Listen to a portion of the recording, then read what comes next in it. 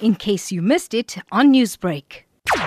Members of Reaction Unit South Africa were called out to the N2 southbound lane between King Shaka International Airport and the Umdloti of Prem. Upon arrival, we were informed that a female and a child were knocked down by a Range Rover.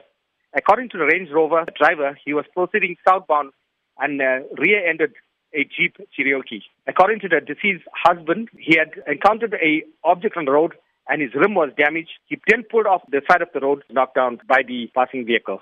In cases like these, when there is possible damage to a vehicle, what rules of the road should people abide by? It's important, firstly, for the driver to pull off along the yellow line. According to the driver of the Jeep, he noticed this vehicle had become stationary on the fast lane, on the southbound lane. So the driver of the Jeep had not even pulled over to the left. He had actually stopped on the fast lane of the N2 southbound. And so in this time, we hear a lot about people following COVID-19 regulations and the lockdown regulations, but at the same time, we are still facing the other issues that society faces, like accidents and things of that nature. How important is it for people to still keep in mind road safety? Road safety is actually important. It's costing many lives as COVID. We are dealing with fatalities daily.